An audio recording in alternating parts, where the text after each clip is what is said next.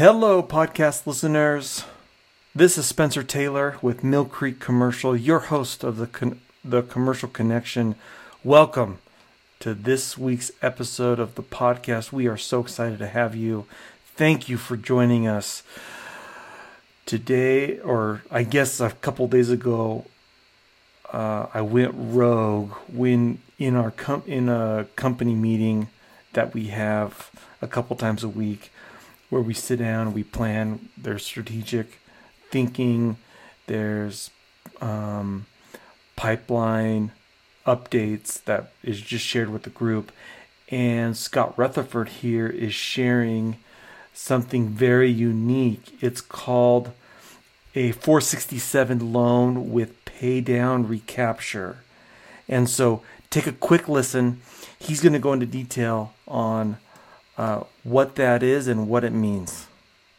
So let's look at the 467 loan really quick first. So if you look at these numbers, so the center column represents each month what the loan balance is, essentially increasing the amount of debt for the owner. Right? So again, this is just all on paper. So this loan balance increases over time, which essentially counts against the retirement of the debt, right? Because you're essentially adding debt as each month's payment is coming through. Is the tenant paying a portion? We're calculating the free rent that comes in the last 2 years or 3 years of the lease. Mm-hmm. They're paying it, it's being calculated as being paid to the owner in advance. Kind of, yeah. So it becomes a debt to the owner. A debt to the owner because the owner's it's like they're prepaying their rent. Right. So each month. Are we inheriting their original loan? Yeah. Yes. But it's a loan, so there's no actual cash. So there's no cash actually being, like Kevin's saying, like there's this cash but there's no actual cash. 100% of the cash is going to Wells Fargo to pay on the debt. 9 years into the schedule. Right. So as of right now, when you're acquiring this property, you're acquiring debt of probably $400,973.13. Okay? Mm-hmm. And if you see, this keeps increasing and increasing and increasing over time. And then we're going to get to a turning point around here. Is this a schedule specific to this property? It is, actually. Okay. So this is the schedule. So if you look around in it was right in here somewhere, there it goes. February 1 right here, 23. So from January 1st to February 1st, if you look, all of a sudden, instead of this balance increasing, it decreased dramatically. Almost like $23,000. Where it's like 75, from here, January 1 to February 1. Yeah. 875 to 852. So now if you look, this is decreasing. So January right there, that's when those are like retained rent. That's when the CVS stops paying rent. Right? Is it? It is. And they're taking it out of like an escrow account. And instead, there's no escrow account. It's all on paper. Right. There is no actual money. Okay. But there's a credit. So they built up where now the owners owe CVS $875,275. Yeah. Right? On paper. Yeah.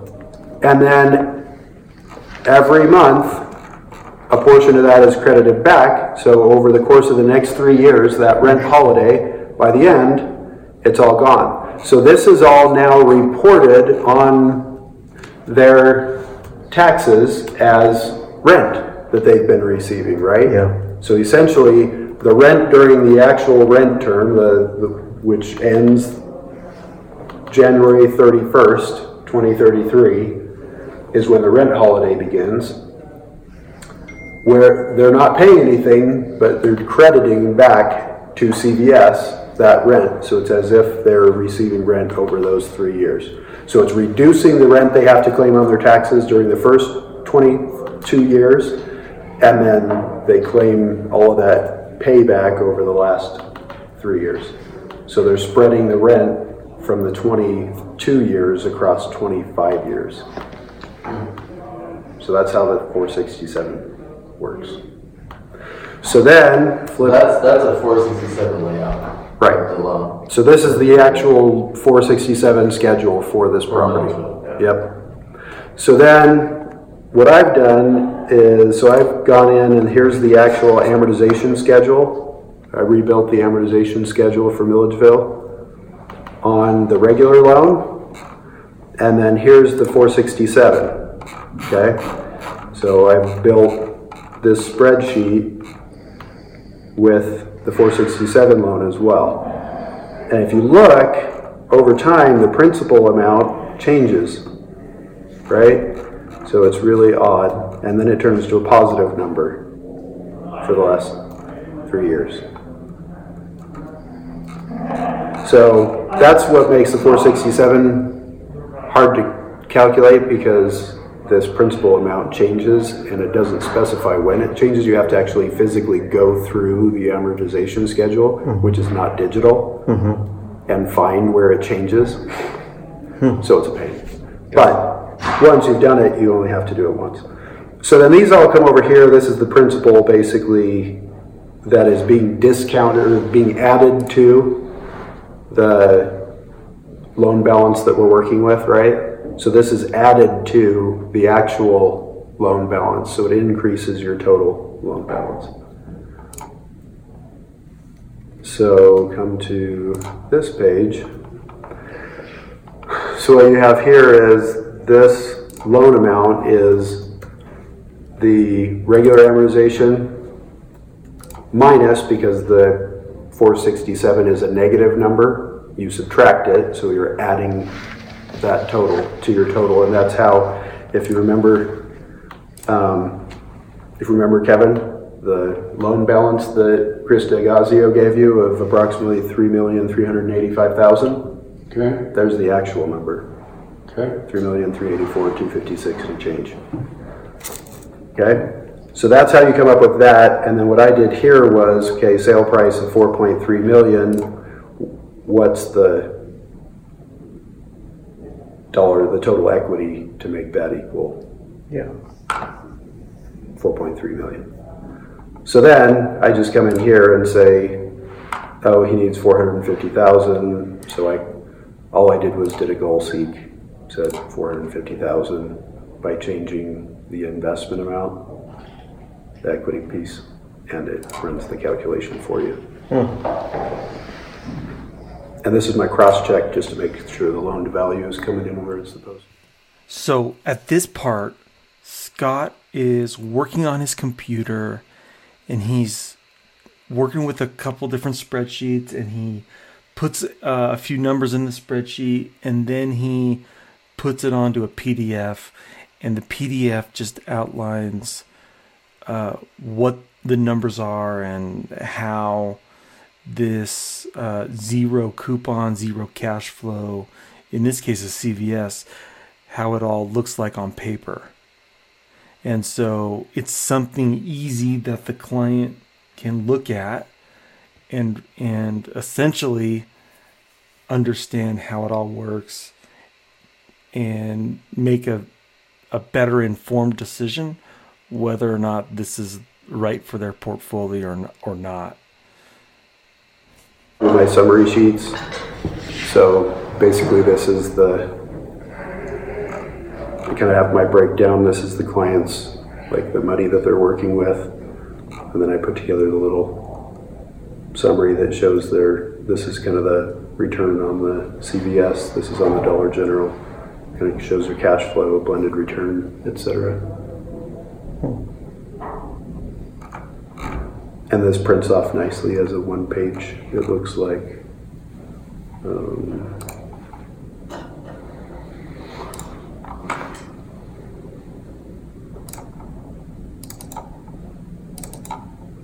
Nice job. It looks like this. Actually, that's not what I was looking for.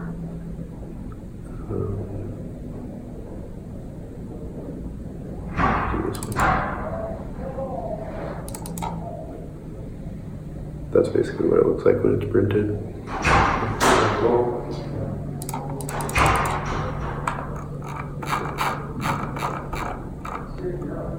And then it's built to do, multiple properties. So if they do if they spread across a few properties, then blends it all together.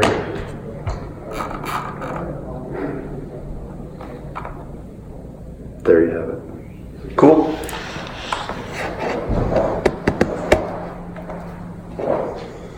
Clear as mud? No, that's really clear. They're just amortizing the free rent over the period of the lease. Right. And showing it as a liability. Yeah, it becomes an added liability, and it's paid back over 3 years at the end. So it builds up over 22 years and it's paid off in 3, and it all balances out over 25. Okay. That helps. Okay. So here, Kevin interjects and says something really unique to these CVS leases. He says, and they amortize the free rent over the term of the lease. And so what he's talking about here is CVS signs a lease, and this is why this influences this loan, a 467 loan with paydown recapture. The last 2 years of a 20-year lease, CVS doesn't make any payments, and so essentially a portion is carved out every month of the lease payment and held to pay investors in the years that CVS isn't actually making a payment. And so that's what Kevin is talking about right here. Hey, we sure appreciate you taking just a few minutes out of your day to take a listen to our podcast. We hope to bring extreme value to you as real estate agents, as investors. And so while this may seem complicated, no problem. Jump on the phone. I'm leaving my phone number here on the last slide. Follow us on social media. We would be so grateful if you did that.